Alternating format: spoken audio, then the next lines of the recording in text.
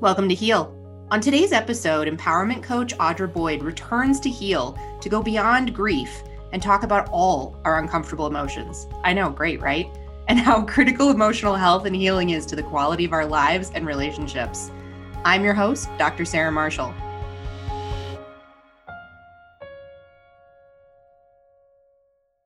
Audra Boyd, welcome back to Heal. Thank you so much for doing this again. Oh my gosh, it's my pleasure. Yeah. And so, holy moly, I think it was a year-ish ago, we did this for the first time when we dove into one of often many people's least favorite emotional state, grief. Mm-hmm. And I am excited. Yeah, right. It's like that, not where we always like to hang out in grief for very long. If at all, if we can try and avoid it, which we're going to talk about actually not avoiding our emotions today. And, in season 4 of Heal, we took a look at everything over this last year and are bringing back some of the more, all of the episodes were incredible. And there were some that stood out that it was like, we really want to have the next conversation and go deeper and get into that topic more. And so I'm really excited to be able to do that here with you today. So what's been happening in this last year for you? Where are you now with all of it?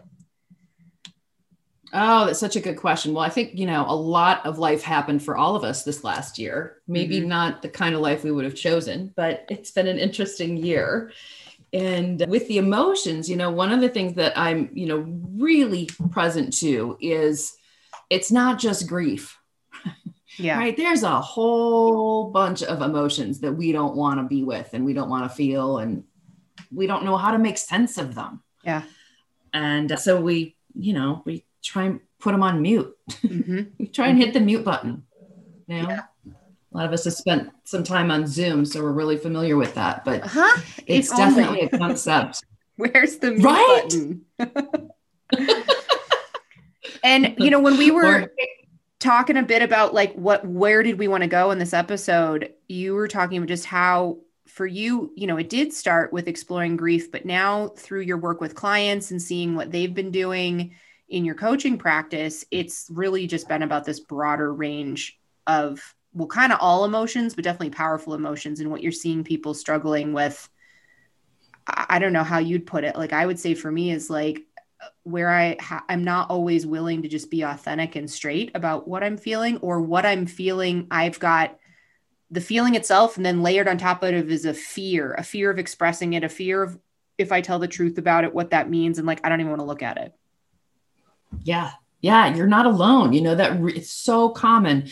We all grow up in this set of, you could say they're inherited conversations, right? They're not even ours. We got them from our parents. They got it from theirs, where it's, it's not okay to express your emotions. Definitely not publicly. I mean, it's barely okay to do it in your room when you're on your own. Yeah. And we just have a difficulty making sense of our emotions. It's like there's a capacity that we could have learned as kids, but we didn't. Or we learned some ways of trying to deal with our emotions. Notice what I said, deal with them. But we didn't really learn how to make sense of them, and that, hey, it's okay. Emotions are going to be like this constant river that run through you. Yeah. And I do want to get into some of the, how do we do that? How do we identify our emotions? What are the tools? But I'm also okay, here's the first question. Why do we care? Why is this important? That's such a good question. What do your emotions do for you lately anyways? Well, it's so great, right? Because for a while, the conversation was that, emotions are noise and they're just not useful, and they have you be less effective as a human being, in business. And what we've found more recently is that's just not the case. In fact, people who can make sense of their emotions are generally more successful in school and in careers. And it's the two marshmallow study. Have you ever heard of the two marshmallow study? No, tell me. Okay. So there was this study that happened, I want to say it was in the 60s at Stanford. And they took a group of 4-year-olds, So you all want to channel your inner 4-year-old, right? And they put a marshmallow in front of each of the 4-year-olds. And then the person who was doing the study said, okay, I need to go run some errands. Now, you can have this one marshmallow now, or if you wait until I get back, I will give you a second marshmallow and you can have 2 marshmallows. Awesome. And then what happened? Well, so the kids who waited, right, like processed, waited, and didn't eat that marshmallow right away for that instant gratification, they got the second one, they followed them and saw how they did in school and how they did in their careers. And the ones that waited for the second marshmallow did better in school, they did better in their careers, and they were just overall more effective and successful people in life. Yeah. Yeah.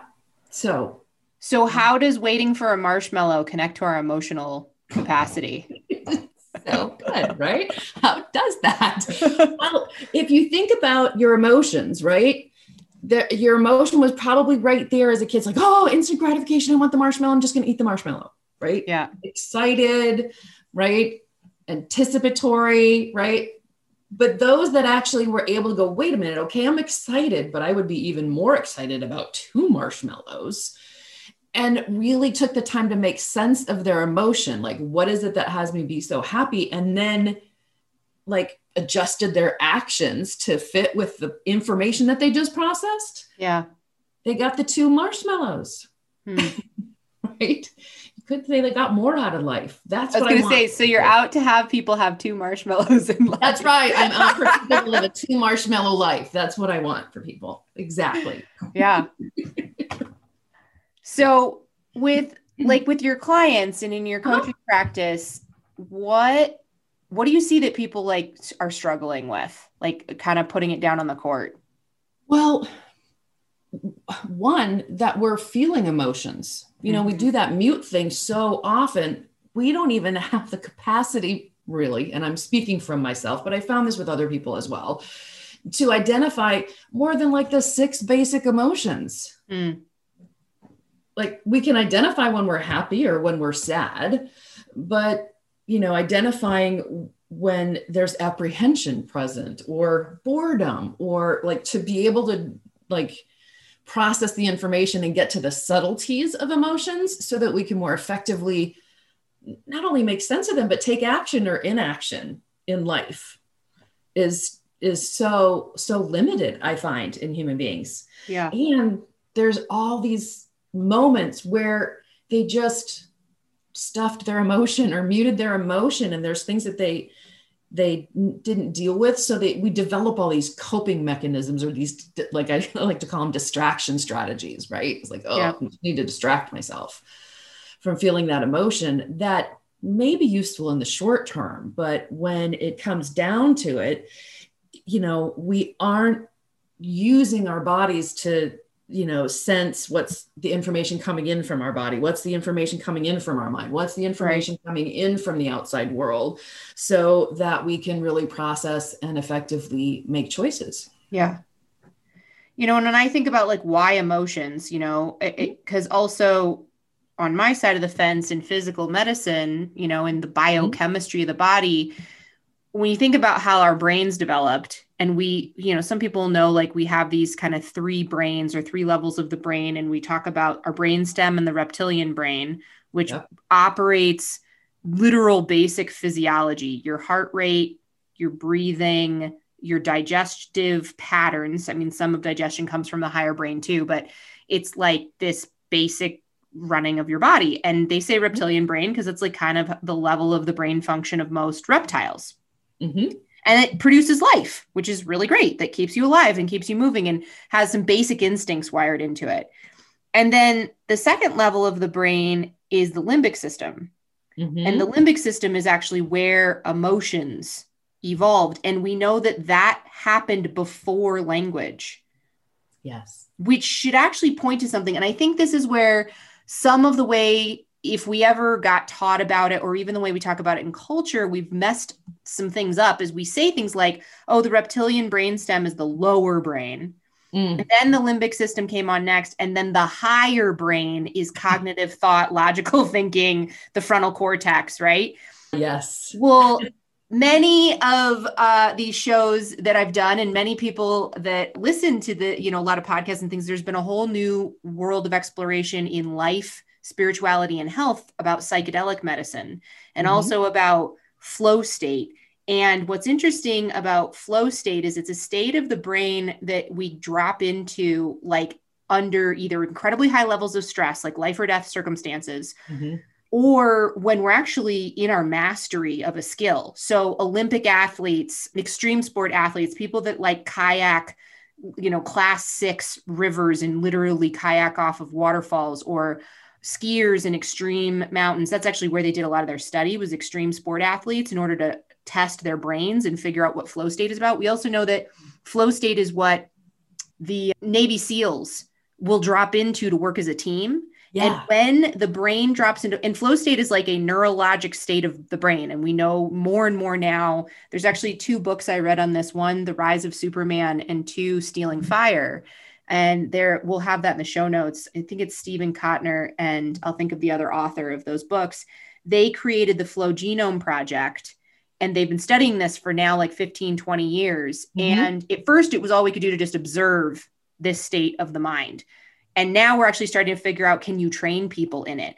Because productivity goes up. So like at Google, productivity goes up dramatically inside. They have at the headquarters, like meditation pods and float tanks. And these are all things that help us get us greater access to flow. Now, why am I saying all this? One of the key components of flow state, which can increase productivity by 500%. That was so great. Is it inhibits the frontal cortex. It stops our judgment brain from running amok on all of our opinions and judgments and right, wrong, and good and bad, and all of those thoughts. It actually quiets all that down, and it puts us back into this more innate, quote unquote, primal way of being. But what people talk about, like there was one of the stories in the book, I think it was in The Rise of Superman, was a base jumper, someone who literally leaps off of a cliff with a parachute in his hand, or her hand. And then at a certain point, lets go of the parachute, and you really hope it opens. Right. But that's kind of the thrill. Like you're not even that far off the ground. Well, they were base jumping into these big caves in Mexico that go down into the ground. Yeah. And when this person released their parachute, it didn't fully inflate. And they're falling more or less at terminal gravity. And they were up against the side of the cliff because they had been pushing the cliff, and their fingers are literally getting ground off on the rock as they're trying to grip on the rock to slow themselves down. Now, clearly this person survived. Otherwise we wouldn't know the story. Right. And they said while they were falling, they could count the number of swallows flying around their head. And there was another gentleman who was a mountaineer, and he's on top of a mountain, and his rope to his partner breaks. And he starts sliding down the side of a glacier over the edge of a cliff. And he's got his ice pick into the ice, sliding down. And as he was falling to his theoretical death, you would think he'd be thinking about all kinds of things. Well, you know what he's thinking about? He was like, oh man, well, I'm going to die. So who's going to do my lecture on Tuesday? I wonder if this person's available. Like that's literally what was going through his head, right? Like that's just nuts. That's what's going on in those states. But they say key things to flow is timelessness. Time disappears, things slow way down. And actually it's like the fear of mortality disappears, not because they're like, oh, I don't care if I die. It's literally like they recognize and experience oneness with everything. Like there is no death. Wow. And these are all similar circumstances people talk about in psychedelic medicine and psychedelic, shamanic ceremonies. And it doesn't have to just be psychedelics. It can be through like holographic breath work. Wim Hof method can get people access to this. Just meditation, deep transcendental meditation can get people access to this. So this is this whole field that is like cutting edge performance. Well, my thinking of the theory is that's tapping people deeper and deeper into a more profound, powerful relationship to their limbic system, AKA their emotional state, which is like, this is a whole area I say this is the next frontier of neurology. Now, I don't think I'm the only one, but there's not a lot of people saying this. And so I'm so excited to be having this conversation with you, just to set up this like other way of looking at it, where for sure there's my day-to-day functionality in life that I'm happy I'm like pretty good with life. And when I'm sad, I'm not. And I'd like to be able to do something about that. But I also think there's something way bigger about our sense of connection to each other and intimacy and belonging, which are all major issues as a culture, as a society, as a world people are dealing with right now. Oh, absolutely. More so than ever, I think, at least in my lifetime. Yeah. Yeah. So I can really see that the power of learning about cultivating and mastering our emotional spaces is, there's glimpses in the research that shows this is actually like the next frontier of performance and satisfaction in life. And we really don't know a lot about the emotion and what they're for and how they serve us. And like, that's fascinating to me too. Exactly. Yeah. It's really great because even in corporate America, if you will, they're seeing the benefit of people who are in touch with their emotions. Technology moves so fast now. There's many companies that's not even what they look for in an employee. They're looking for their emotional intelligence, if you will. Right. How well can you relate to others? How can you feel empathy? Can you have difficult conversations with people? Can you read? Can you, right? Because whether or not somebody has the skill set of the technology at this point is sort of irrelevant. And I even know some people that are like, we'd rather have someone who doesn't, so we can just teach them exactly what they need to know. But we need to know that they're workable and they're going to work with a team and they're going to be able to handle the pressure of a startup or whatever those details are. Yep. Exactly. Yeah. So let's say this is hitting some people and they're like, yeah, great. I am one of those, like, I know a lot of people, mostly our society operates in like, I'm good, I'm bad. Like, how are you today? Good. How are you today? Not that great. You know? Then we've talked about the 6 basic emotions, which like is it Disney or Pixar or one and the same that did? I don't know. Inside Out. The movie Inside Out. Yes. Right. And, you have 5 or 6 characters in there is like happy, sad, anger. So there's joy, right? Sadness, anger, and disgust, I think they got into. Yep. That's it. They get into the 5, right? Yeah. But like, I've noticed that doesn't always tell the whole story. No, for sure not. Right. I mean, that's like the beginning. It's the beginning of it. I don't know if you've ever seen, there's some really great emotion wheels or emotion flowers out there that are so useful. They start from those basic 5, but then it expands into the nuances of our feelings and our emotions. And you get things like it's like, okay, I'm not really sad, but I'm bored or angry. No, I'm infuriated or, right. Like, what is the exact emotion? Or, I'm happy. No, I'm elated or, it gets you just your experience broadened. They even have some of those that not only have the emotions, but then what does it feel like in your body? So if you're not quite sure, right, what the emotion is, you can kind of go to that and look at, okay, it feels a little bit like, okay, there's this sensation in my tummy or, so it helps guide you to what's actually going on for you. What is the information that your body is actually processing? Yeah. And I've actually seen that. I mean, I'm going to categorize this a little bit more in my male clients from my female clients, but it's not always the case where there's sort of a collapsing of physical symptoms and emotions where like what they say is my stomach is upset or I don't feel good in my body. And then when we actually uncover it, it's way more about an emotional state, but it's like, I'm kind of going out on a limb. I don't have research for this, but my experience is like we teach little boys a bit more about like they're allowed to have a stomach ache, but they're not allowed to be sad and vulnerable. Right. So a lot of times it kind of transfers over into that sort of collapsing. Do you see that with your clients too? Oh, I definitely do. And it also isn't limited to, right, like to the boys and to the male, because, there's the cliches that we grow up with, right? Like big girls don't cry. Yeah. I can't tell you how many times I heard that. I must have been a real trip for my parents.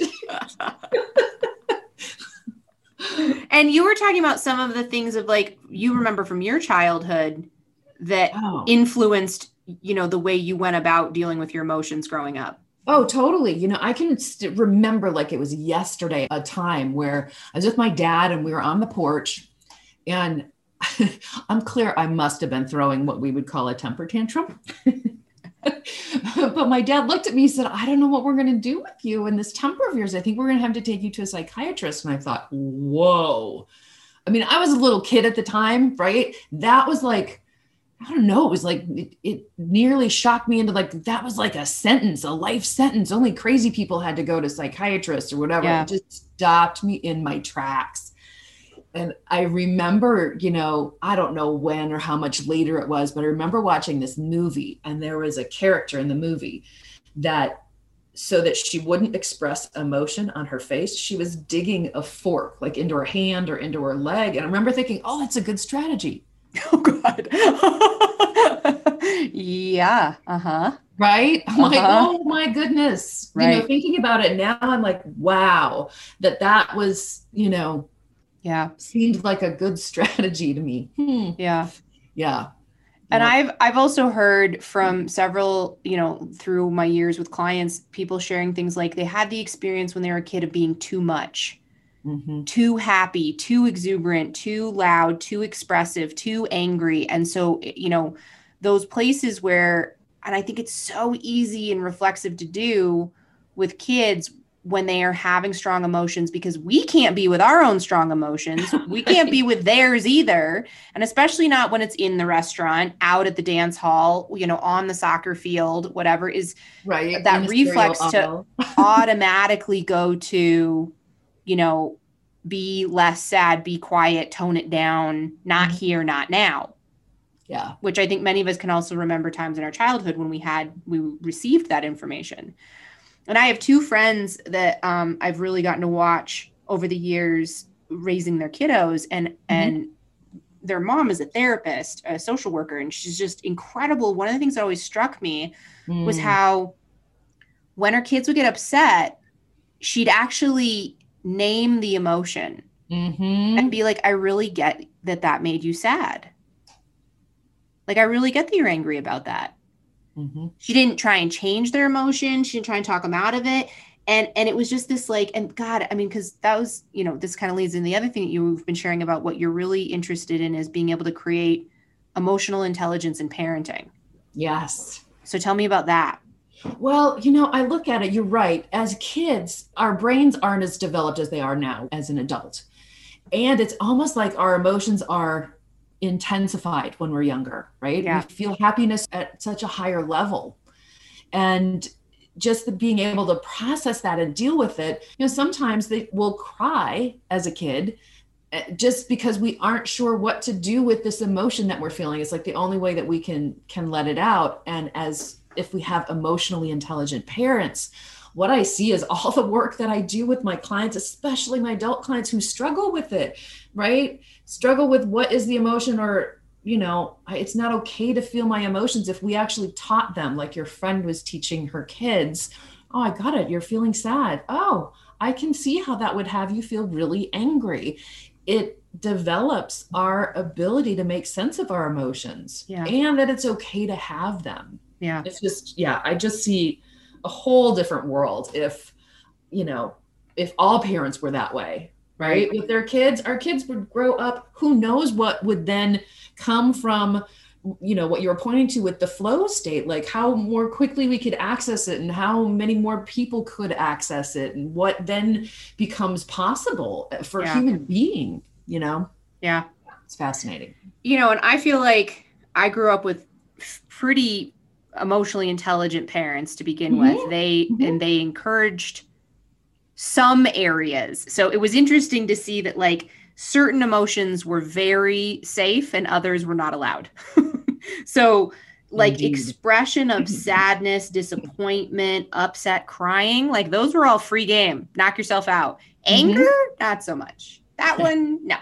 So I remember in my late teen, I was in college, I think I was 19, when it like hit me that however my parents did it, the way I internalized it was anger was never okay. Like it just was not acceptable to ever be angry. Yeah. And I like first accessed being angry listening to, I think it was Tool. My sister had given me a CD and I like cranked it up and I like intentionally leaned into the emotion. Now I know, like, I've actually been to retreats and workshops where they'll do this as an exercise on purpose, like in a safe space, create the opportunity for us to turn the volume up on emotions that have been, trapped or suppressed or unexpressed in our bodies. And I see that a lot in my detox work with people as we go through and we start working on healing their gut, healing their liver, healing different parts of their body. We're releasing toxicity and we're rebalancing their endocrine system. And right alongside of it, there'll be like emotions that surface suppressed. They'll go through a period of time where there's angry for like 3 weeks. They don't know why. There's nothing happening in their life. And it's like, well, we just treated the liver. And in Chinese medicine, the liver is what processes anger. And that's a whole map that is also not in Western medicine, but is in many medical systems, is like the emotions are right in there embedded in our organ systems. You've got fear in the kidney and grief in the lungs and anger in the liver. Those are the big ones, but then worry in the stomach. And there's like, all sorts of different ways that we actually literally embody our emotions, not just as like a metaphor for something. Oh, absolutely. A lot of my clients, in addition to the work that I do with them, also struggle with exactly those types of things, those issues in their body, the physiological effects, right? And so I've had like a pretty good start. I've done work in this area more or less a lot of my life. And here I am, like, I still notice the resistance. Like, Monday night, got in an argument with my partner, and it took me until yesterday. So like 3.5, almost 4 days to be willing to go through all the logical explanation. I did all the like, this didn't work for me and I'd really like it to be this way. And actually, here's my requests. And, I handled those things like Tuesday, Wednesday. And it wasn't until last night that I finally got to a place that I was willing to get vulnerable enough to just say, that hurt. And I'm sad. And cry until I was done crying. And it's so interesting because like I kept trying to address the upset. We talked about the things we were arguing about. We even made an action plan to resolve the things we were arguing about on Wednesday. And I didn't feel any different. My brain knew we had an action plan in place. And I still didn't want to kiss him, touch him, or sleep next to him.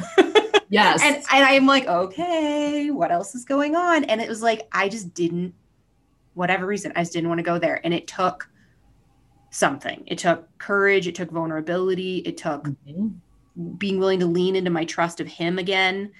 And it was so interesting that it really wasn't until I fully expressed the emotions and got heard that it actually resolved the argument.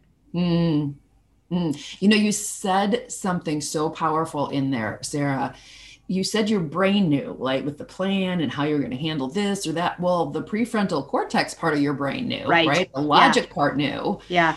And it's almost right. Like, but it wasn't until you connected in that limbic, right, part of your brain that you actually, where you allowed yourself to feel the emotion and share that and express that. That's where that you could say the healing happened. Yeah. Yeah. And put it even further on the court, like, and we're all good. And I'm just sharing about how it can be. Right. But like, of course, if you asked me on Wednesday morning, I'd be like, I don't know if we're going to stay together. I don't know if this is going to work out long term. That was part of where my judgment brain was going, was like, well, how's this going to be in the future? And if that's how we're going to handle things, blah, blah, blah, blah, blah, blah, blah. And it was like packing bags and changing living situations, Right. And this is what I think it points to the value of this work.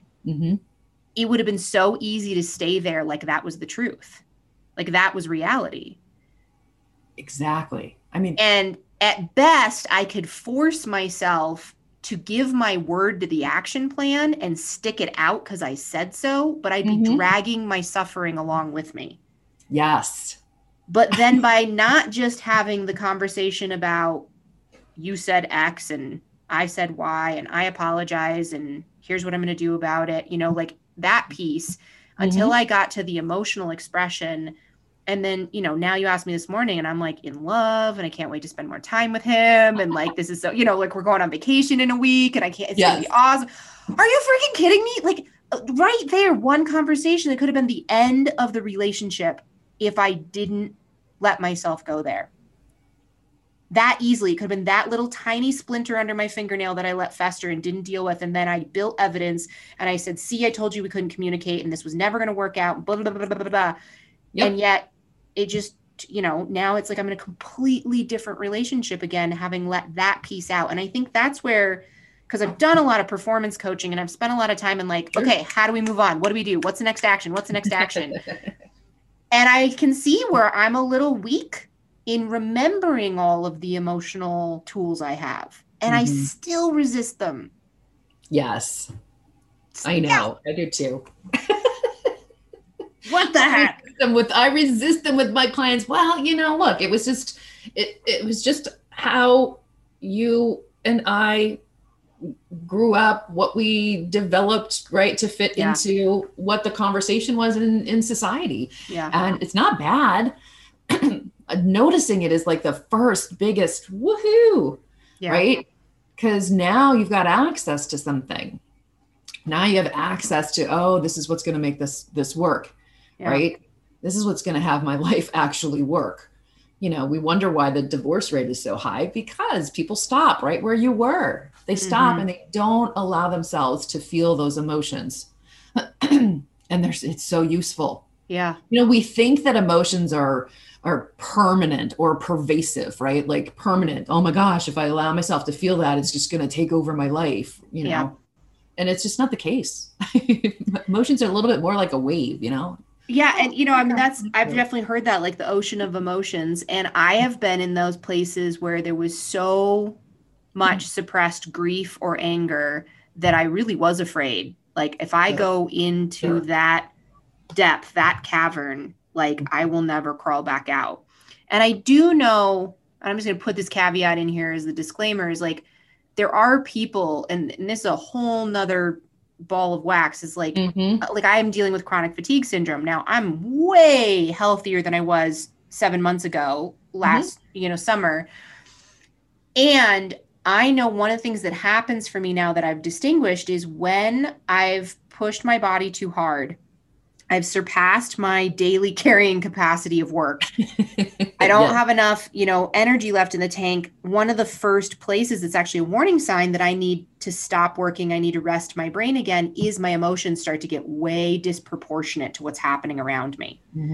You know, Justin may make a comment about dinner and I'm off to the races about how he hates my cooking. And it's like, I'll know, okay, that is actually for me now gotten identified as a red flag about my physiologic condition that's separate. And I know that's also like, it can cloud things. And I say that because there are also people that they really are full on legit dealing with chemical imbalances and neuroinflammation, which that's a whole thing we can also talk about. I've been learning a lot more about taking the gut brain connection way deeper into like literally how dysbiosis in our gut microbiome, when it's unhealthy, is altering our capacity to manage stress at the level of emotional intelligence, not just our endocrine system. That's like, I'm fascinated by it. I'm learning a lot about it. But like, so there is the place where if you're going to start to tap into your emotions, doing it with a coach, a therapist, a very supportive partner, somebody who can help that. Like I often am quoted saying, I promise I will not leave you in this space forever. Like it's okay to be depressed for a little while. Depression isn't always bad. And if in 2 or 3 weeks, things have not significantly lifted and you're not in a new place, I will intervene. I'm not, you know, like knowing somebody's there for you to support you through those kinds of things can be integral to not get lost too far down the rabbit hole. Yeah, exactly. Well, and that, you know, that's one of the challenges when it comes to our emotions, right? We've been so conditioned, or we've conditioned ourselves to emote alone, if you will, right? And really, if you're ruminating or if you're, you know, having challenges, you're best working with someone on that. Like you said, a trusted friend or an emotions coach or a therapist, if that's right, like that may be what's appropriate. And, you know, it may not be forever that you do that. It might be to some level, right? But I meant the therapist, that you wouldn't necessarily have to do that forever. Sorry. Yeah. But with the friends and with, a coach, potentially, I guess you could do that.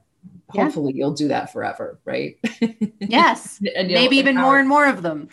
Exactly. And you'll empower more and more people around you and your kids and, their friends when they come over, and who knows, right? Like, that's my dream. So what are some of your favorite tools to help people start to, just begin to get into this, even identifying what they're feeling? Sure. One of my favorite tools right now it's an app for your phone. It's called the Mood Meter app.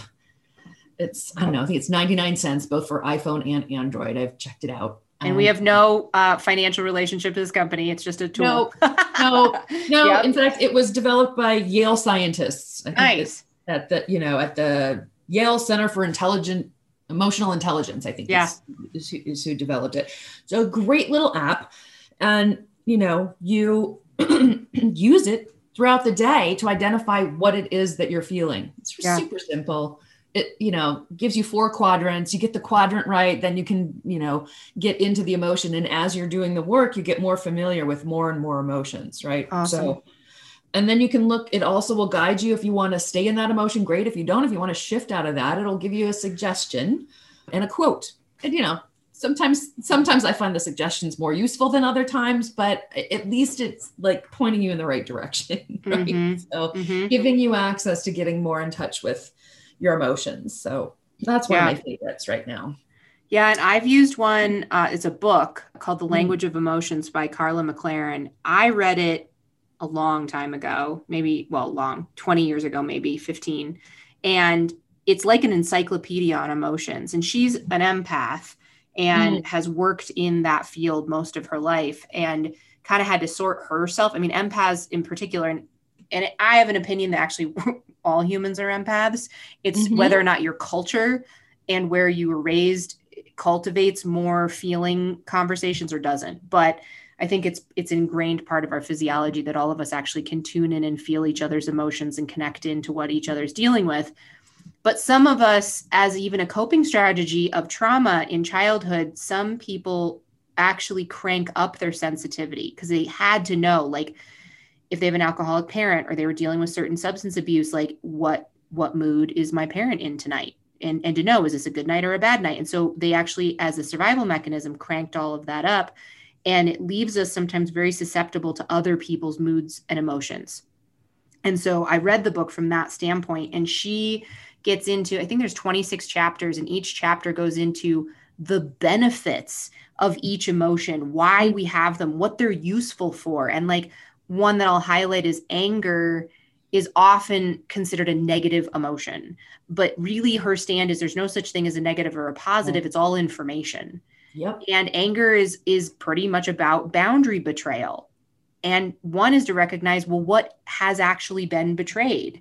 What is the boundary that got crossed? And then what are the requests to make to either restore the boundary, or was there no boundary and there needs to be one that gets established? Yes. And that changed everything for me when I started to be able to look from there. She even gets into like depression as the stop sign of the soul and talks about how, and I'm not really talking about biochemical, clinical, physiologic depression, but when we have depression as an emotion at certain periods in our life, it's like our soul is saying, you keep going in the wrong direction in life. I want you to stop, sit still, and think about it, and then redirect where you want to be going. So you lose motivation. Of course you lose motivation. You don't want to go anywhere. You don't want to do anything. It's because it's like your soul is holding onto your ankles, trying to get you to stop, keep going in the wrong direction, And that was also a total game changer for me to recognize when depression would start to come in, that maybe I should like slow down and do some journaling. Where am I not telling myself the truth,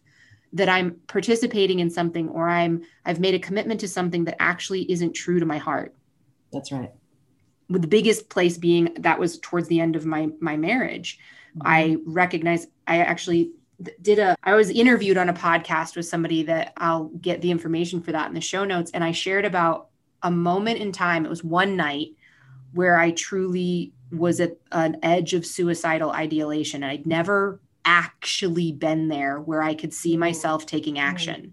Now, I was very much not sober. I'd been at a party that I had decided to go to because I really wanted to stay home because I was in this like big depression all summer long, debating about whether or not I was going to leave my marriage. Yeah. And I chose to go out and be social. And in that process, just made a bunch of bad decisions and got really drunk. Mm-hmm. And in that process, I actually did reach out to my best friend and say, don't let me go home tonight, because I know exactly how many tablets of Tylenol to take as a doctor to not wake up tomorrow. Yeah. Wow. And I slept on her couch, and I woke up with a wicked hangover the next day, and had this thought, which was, if I was willing to end my life, would I be willing to just end my life, as in risk leaving the marriage and having to start over? Yeah. And I got in communication with family and started to build off of that. And then, ultimately in the next year, we did divorce, and it was actually a really amicable divorce in the long run. But that moment, one of the things was I got the message of my emotions, and the other was I got in communication with close friends and family. Exactly. Just so brilliantly put, Sarah. I mean, thanks for sharing that, because it really does identify for people like, wow, yeah, it can be that. So, for parents, it's like, yeah, let's let them talk, let's let them have their anger in the cereal aisle. It's okay. Right? Yeah. Yeah, for sure. What have we not talked about? Gosh, well, you asked what some of my favorite things. We touched on meditation, but meditation I really find as being such a useful tool for those of us who really like the prefrontal cortex of our brain. It's a useful tool. Yeah. Yep. That allows us to shift into that limbic system. Studies say yes, that you can actually start inhibiting the stress circuitry, right? Like that kind of takes you out from your emotions by as much as 50% if you meditate, like 30 minutes a day. That's all it takes. There's so many really great meditations out there. In fact, there's one that I use with my clients all the time. It's 3 minutes, super simple, doesn't take a long time. It's called the Serene Mind Meditation. And it was created by, O&O Academy. If you go to YouTube and search for PK Consciousness, the Serene Mind Meditation, you'll find it. It's super simple. It has you look at, okay, what is the emotion that you're feeling? And then it just walks you through a 3-minute meditation that will have you identify what you're feeling and take you into that limbic system and connect with yourself and potentially get you back into flow, get you back into a way that will have, bring workability in that moment for your life. So I think that was the one thing that we kind of touched on, but really didn't say a whole lot about, that I find really useful.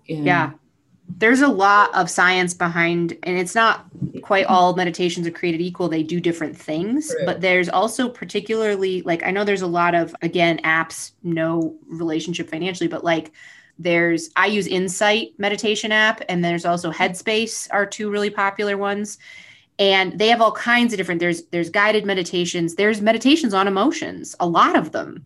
And one of the other areas that there's a lot of research for emotional balance in our body, restoring that calm. And it's also really great for kids of all kinds, but definitely also kids dealing with autism spectrum disorders, ADHD, is cultivating beta brain waves. And beta brain waves particularly help with that rebalancing, dropping us into the parasympathetic nervous system, relaxing our body, getting us into this state of mind. And there are musicians who've created musical tracks that just literally put you into beta. And so there's also, like, now, I mean, because we love to create technology to go along with our stuff. So there's actually like these meditation devices. One of my friends has one, and it like sits on your head like a crown. And he was super suspicious of, like, really, is this going to work? But it totally did. It will tell you when you drop out of a meditative state, and then it changes some sort of sound, and until you get yourself back into it. So it actually creates a neurofeedback, which is another whole area. You can go work with a practitioner on neurofeedback, which is incredibly helpful, especially for being able to learn how to restore the calm, how to bring yourself back into a state after a lot of intense emotions have come up, or someone, particularly like I know about it in studies with kids with ADHD and autism, where they get really, really, really intensely stuck. And it's hard for them to learn how to come out of those. Neurofeedback can be great. And there's now devices where you can actually work through some of these kinds of neurofeedback at home. That's so great. Speaking of kids, I think, one thing that I would want the parents out there to know is there are emotion flashcards, like we had our tables. They created them for kids with autism, but they're so great.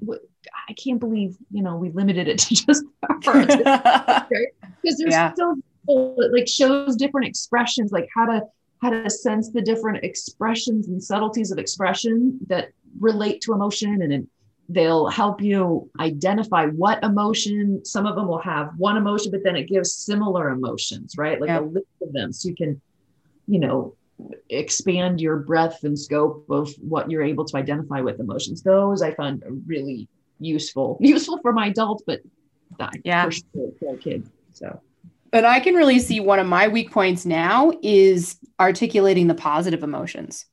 Oh, right. Like it's like, I can, all right, this is what I'm dealing with when I'm struggling. But I notice, so every year I take on a couple words as my theme for the year to kind of push me or create new things. And this year, my theme for 2021 is joy, generosity, and teamwork. I've been a solo practitioner doing it on my own for a really long time. And this podcast has been a big part, working with Kendra.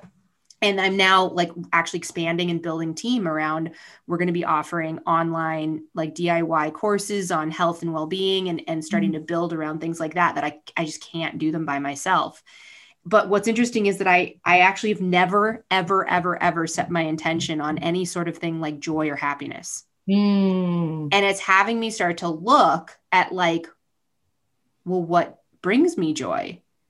And then what beyond that, like excitement, ecstasy, passion, joy, like elation. And I'm like, I can feel it in my body. I have some made up limited belief that I remember from childhood that has to do with like all happiness is all silly, or it's like not sophisticated, smart, and productive, which of course I was this precocious little kid that wanted to be taken more seriously than she was all the time. And so like, I have this ingrained, like, it's because I'm not unhappy, but I'm like neutral. I can be really neutral a lot of the time, and productive. I'll be like, handling all these things in just this mode. But like to actually stop and ask myself, like, am I enjoying this? Have I done anything that like made me laugh and lit me up and was like actually like being intentional about happiness? And this is new territory for me. Like I'm literally like, I got a little in the back of my throat about it. I don't even know all the reasons why that is, but it's really interesting to notice like so many people, you ask me like, are you happy in your life? And they'll be like, yeah, of course I am. But then it's like, what if you measured it? Like how many times a day do you actually experience joy or happiness? Yeah. That is a whole nother ball of wax for me. Yeah. Or desire or affectionate or optimistic or cheerful or. Oh yeah. All those other words I didn't say. Right. I mean, there's so many. Triumphant. Sometimes it's triumphant. Yeah. That's so rad. Blissful. Oh my gosh. We're going to have so many show notes from this. You guys have so many resources. It's awesome. And keeping Kendra busy doing her research for each episode. That's awesome. This has been incredible. And I seem to have hit on a theme. It always cracks me up where I'll reach out to people to interview and I'll have some concept of all these different topics. And then somehow like I end up on a 3-4 episode theme. So you guys hang in there. Like we've been doing this whole theme. Emotions keep coming up because apparently that's just what we need right now and what we're dealing with. So, we threw a little gardening in there with Urban Farm, but it's been awesome to have yet another just profound exploration of this with you, Audra. And you're available. You are doing like full on coaching with people now. I am. Yeah. And I'm really excited about, the program that I'm starting with parents in the next month. So Yeah. Cool. Well, we'll make sure we've got links to those resources available and how you can be contacted. Anyone that wants to start to get into some of this work. And I can attest to, now you and I have been working together almost 2 years and it keeps evolving. But this piece, right, about cultivating enjoyment in my life and joy is one of the things that, I have in our work together to keep pushing me. So I highly recommend having people in your life that actually hold you to account to enjoying your life. Otherwise, crazy things can happen and years go by and you're like, what did I just do? Yes. Awesome. Yeah, very good. Well, thanks for having me. It's been a real pleasure. Great. Good. Well, we'll do it again sometime. All right. It's a deal. Inspired by the success of Heal, we are now a community of over 2,000 incredible listeners. We will be launching some courses and workshops in 2021. Be the first to know about them by joining our mailing list at sarahmarshallnd.com. Thank you to today's guest, Audra Boyd, for her love and compassion. For a full transcript and all the resources for today's show, visit sarahmarshallnd.com/podcast. Special thanks to our music composer, Roddy Nickpour, and our kick-ass editor, Kendra Vicken. Always thank you for being here. See you next time.